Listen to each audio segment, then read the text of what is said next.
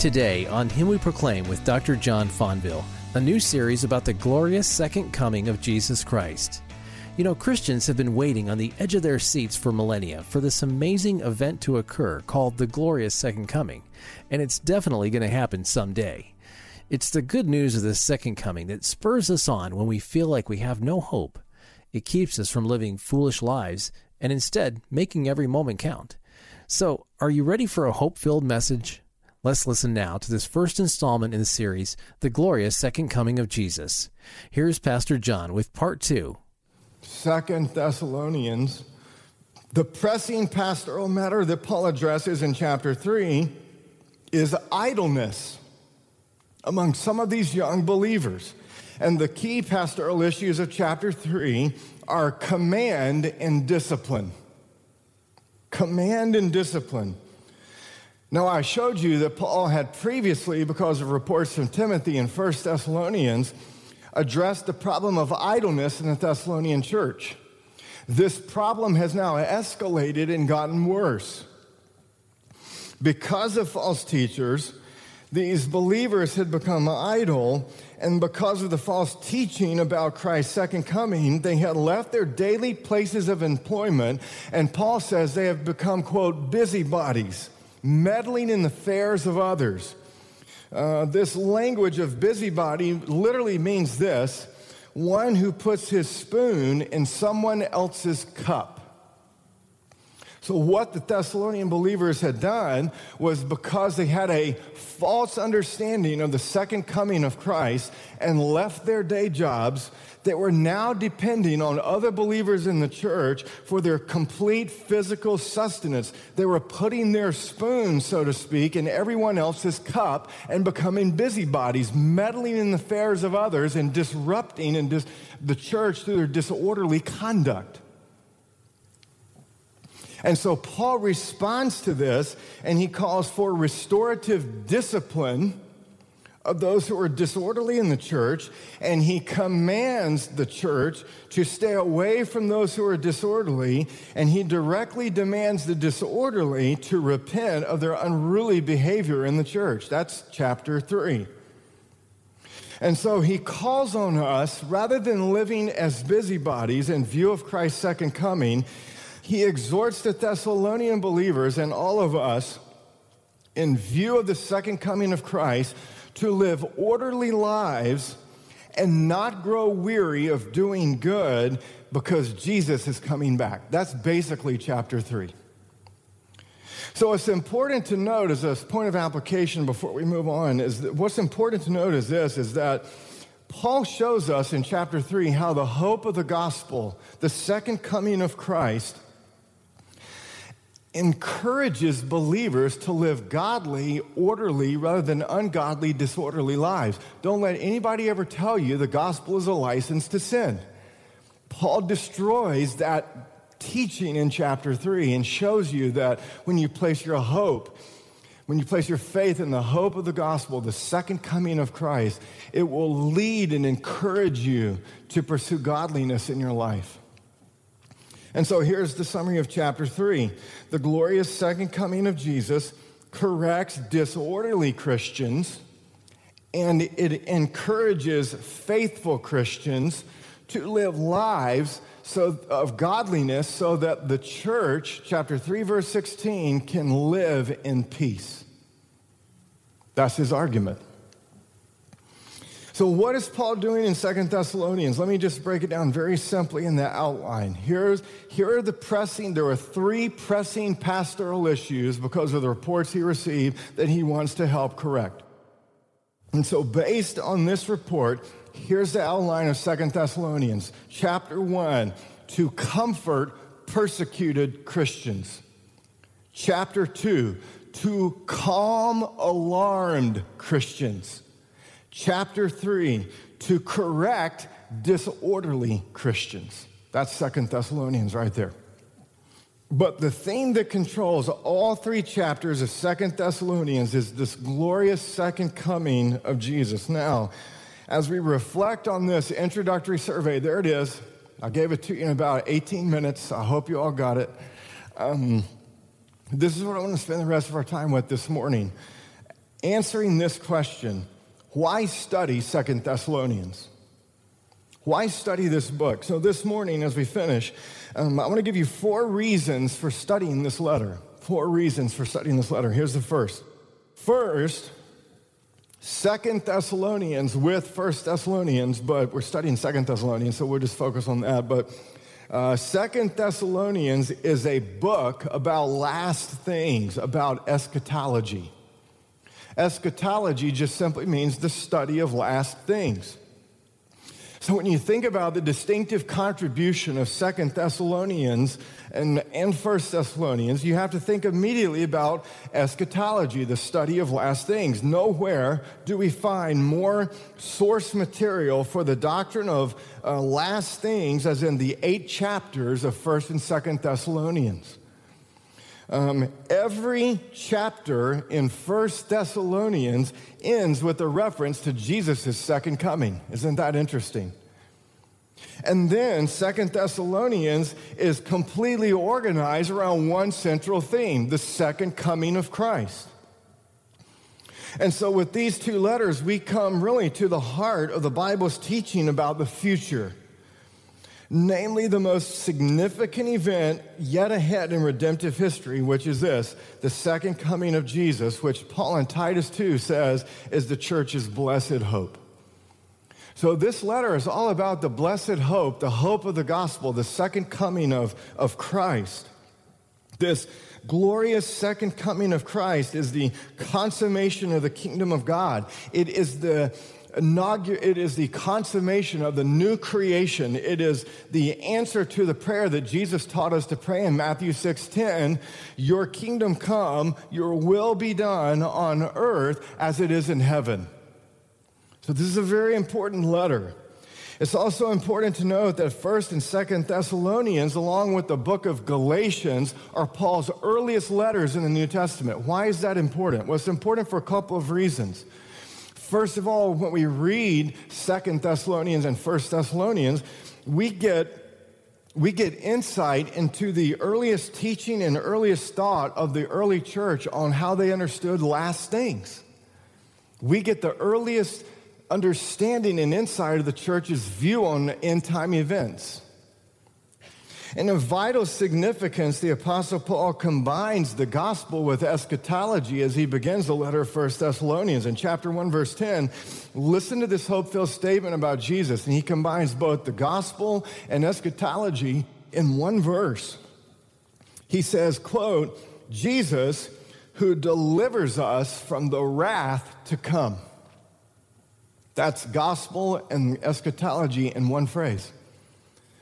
And so in order to comfort the Thessalonians, Paul in chapter 4 of 1 Thessalonians, verses 13 to 18, and then in 2 Thessalonians chapter 2, the whole chapter, goes into more detail than anywhere else on the precise sequence of events involved in Jesus' second coming. So when we get to that, it's going to be quite amazing, the things that you see.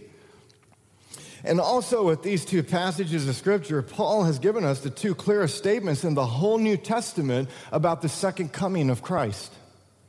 Moreover, the Thessalonian believers' letters teach us about Christ's imminent return.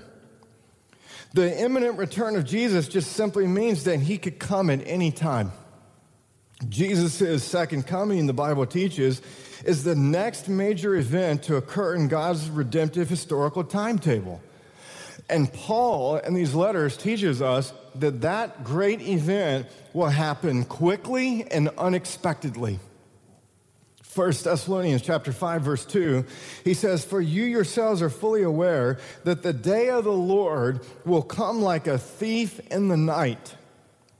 So unlike David's teacher this past week, who thinks he knows that Jesus will return next year, right? Jesus, we don't know when Jesus will return, but Paul is teaching the ethical part of this is that we must be ready for his return, because his second coming will happen quickly and unexpectedly like a thief in the night. So we must be ready. In 2 Thessalonians chapter 1, verses 6 through 10, Paul sets forth another eschatology, the future judgment for those who persecute the church and the future vindication for the church that is persecuted. And if you don't think that understanding the future judgment of those who persecute Christ's church is applicable, when I was just in Europe and Ireland preaching, after I got done doing an evangelistic outreach in a cafe, a woman came up to me in tears and said, "Pray for me because I am struggling with the doctrine of eternal punishment and God taking justice and vengeance out on his enemies." And because she was struggling with that doctrine, she said, quote, "I have no comfort." And the Apostle Paul's point in chapter 1 is to give you comfort in view that God will one day vindicate you and bring vengeance and justice on your enemies. And so this letter has great implications and applications to our daily life. And then lastly, of first importance, keep it in mind the early date of 1st and 2nd Thessalonians. This is why you need to understand the early date is so important. 1st and 2nd Thessalonians with Galatians, as I said, are Paul's first letters. They are the earliest letters in the New Testament. So listen, we have the earliest confirmed teaching and thought about how Christians viewed the resurrection of dead Christians, the hope of the gospel. You see, because of Jesus' victory over death and grave, the first Easter, Paul in 1 Corinthians chapter 15, he exclaims this. He says, "Thanks be to God, because humanity's greatest enemy, death," he says, quote, "has been swallowed up in victory." And so from the time death first came upon the human race in Eden, as a result of Adam's fall, God's people have longed for the glorious day when the dead will be raised to live again forevermore and death conquered forevermore. And Paul goes into extreme detail in these letters about the hope of the gospel. That's comfort. This hope of a future bodily resurrection is directly, Paul says, connected to the glorious hope of Christ's second coming. And so Paul in the early church, we see in this letter, looked in hope for one climactic future event, the glorious second coming of Christ. And so this letter is filled with comfort. Let me summarize for you like this. The second coming of Christ is good news for persecuted Christians, chapter 1. It is good news for alarmed Christians, chapter 2. And it is good news for believers, chapter 3, who are continually tempted by ungodly influences outside of them and by the ungodly influence of their flesh inside of them, chapter 3. So that's the first reason we want to study 2 Thessalonians, is we want to get rid of all the fanaticism and look at the true hope of the gospel. Second, 2 Thessalonians is a book about strengthening the faith of believers, but especially the faith of young believers in the faith. So if you're a young believer in the faith, this book is for you. Many of the Thessalonian believers, as I said, were Greek converts who had come out of a pagan background that was characterized by religious pluralism and a lax moral climate. And these young believers needed to be instructed in both the faith and its implications, ethics for living in a challenging, godless culture. And upon their conversion, these new converts faced almost immediate opposition and persecution and began to suffer. Let me give you some insight into what was happening. Upon their conversion, they began to experience alienation from family members and from their friends. They began to experience the cooling off of their initial spiritual zeal. So you know what happens with young believers. They get converted and they're just on fire. In our culture, we talk about we're on fire. And then all of a sudden, the on-fireness cools off. That's exactly what happened to these young believers in Thessalonica. And so Paul, he reminds these young believers that such persecution, hardship, alienation from both family and friends is to be expected in life east of Eden. Life east of Eden is not normal. And the only time we will have normal life is when Christ comes again. But until then, this life is not normal. It is filled with trouble. Let me give us some application very quickly about that. Jesus taught this fact to his disciples in the upper room in the night before his crucifixion. He says, "In the world you will have tribulation, but take heart, I have overcome the world." In Matthew chapter 10, verses 34 through 39, he says, "Do not think that I have come to bring peace to the earth. I have not come to bring peace, but a sword. For I have come to set a man against his father, and a daughter against her mother, and a daughter-in-law against her mother-in-law, and a person's enemies will be those of his own household. Whoever loves father or mother more than me is not worthy of me, and whoever loves son or daughter more than me is not worthy of me, and whoever does not take his cross and follow me is not worthy of me. Whoever finds his life will lose it, and whoever loses his life for my sake will find it." This is exactly what happened to the Thessalonian believers, these young little converts in the faith. And I can tell you from personal experience that Catherine and I have experienced this familial opposition in our own family on more than one occasion. And it is very hard. Jesus' own family opposed him and said that he was out of his mind, a lunatic. The central point that Jesus makes in Matthew 10 is that love of God and his kingdom takes precedence over every other human relationship. So here's the question that Thessalonians poses for us. Why do so many of us think that being a Christian is going to guarantee an easy life and give us your best life now? God has not promised us a trouble-free life, your best life now, east of Eden. Your best life now is coming at the second coming. 2 Timothy chapter 3, verse 12, Paul tells Timothy, "All who desire to live a godly life in Christ Jesus will be persecuted." The Bible is filled with accounts of God's people facing suffering and persecution and alienation from family and friends, and 2 Thessalonians is no exception.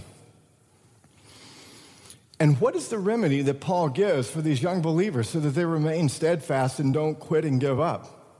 Because I can tell you, when you receive that kind of opposition, particularly in family situations, because, as I said, Catherine and I experienced that for over a decade of relentless, ongoing, non-stop opposition.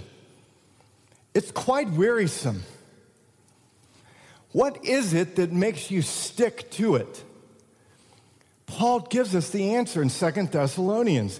He says to these Thessalonians, "Remain rooted in the word of God, the gospel, which will keep you steadfast." And therefore he prays for them in 2 Thessalonians 3:5. "May the Lord direct your hearts to the love of God and to the steadfastness of Christ." That's what will make you continue on when you want to quit. And so we find ourselves living in a day and time not unlike the Thessalonians. And if we are to live lives of steadfastness and orderly godliness that adorn and rather that tarnish the gospel, we need to give serious attention to Paul's letter that was written some 20 centuries ago to young believers in Thessalonica. Third, why are we studying Thessalonians? Because it is a book about the impact of the gospel. You knew that was coming, right? 2 Thessalonians is a book about the impact of the gospel. It is about the power of God's gospel for salvation. As I had just mentioned, many of these Thessalonian converts, in fact, almost all of them, had come out of a pagan Greek background. Religious pluralism, just like our culture, was the rule of the day. Lax moral culture, just like our culture, is the rule of the day. And so 1st and 2nd Thessalonians informs and reinforces for us this active and powerful nature of the gospel. Despite, listen, the Thessalonians' pagan background, despite the great conflict and persecution of their surrounding environment, when Paul and Silas and Timothy came to Thessalonica, despite all of this, Paul says their coming was not in vain. Look what he says in chapter 2 of Thessalonians. Look what he says. He says, verse 2, "We had boldness in our God to declare to you the gospel of God in the midst of much conflict."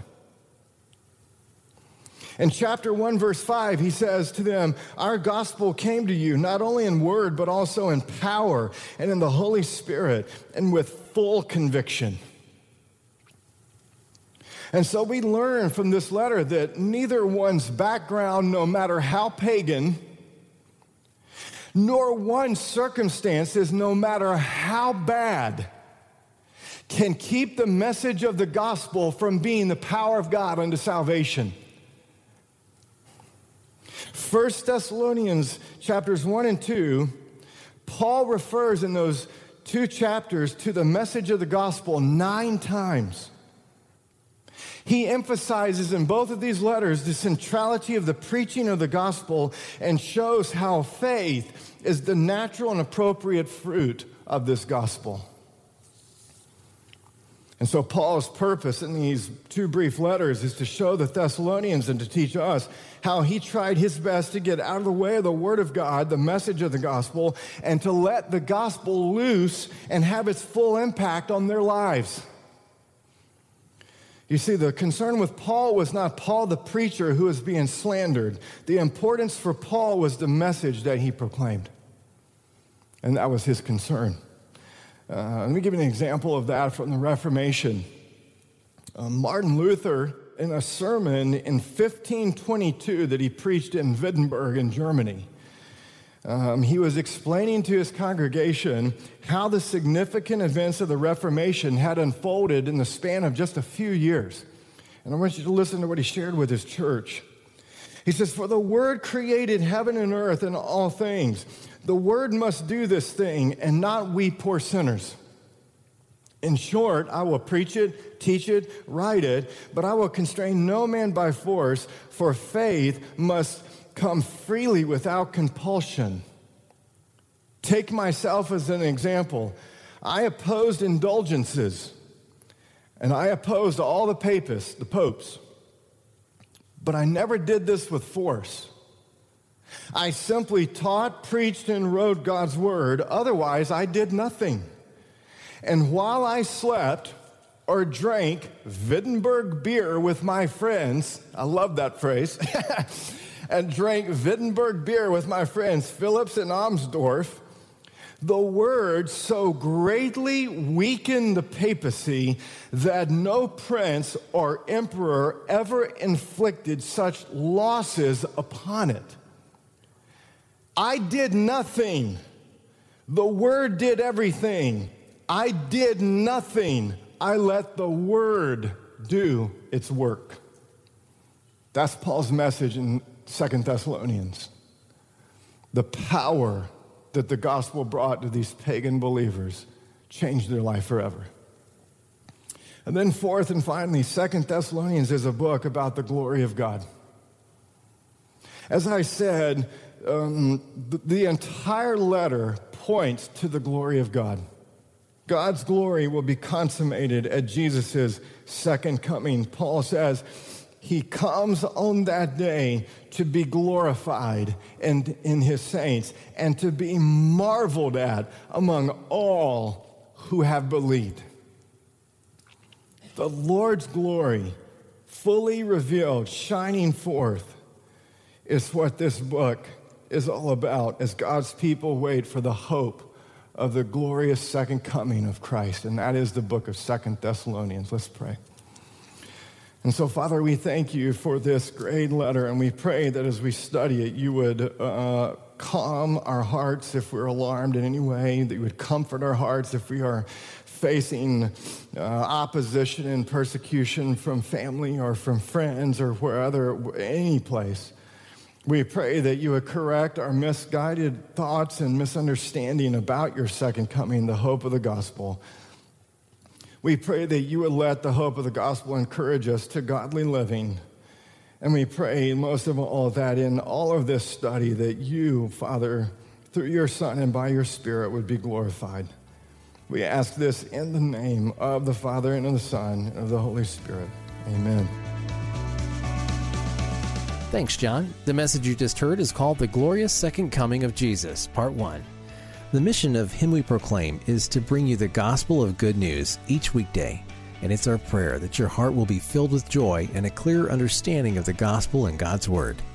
If you want to hear a past broadcast, check out our podcast in iTunes or download our app.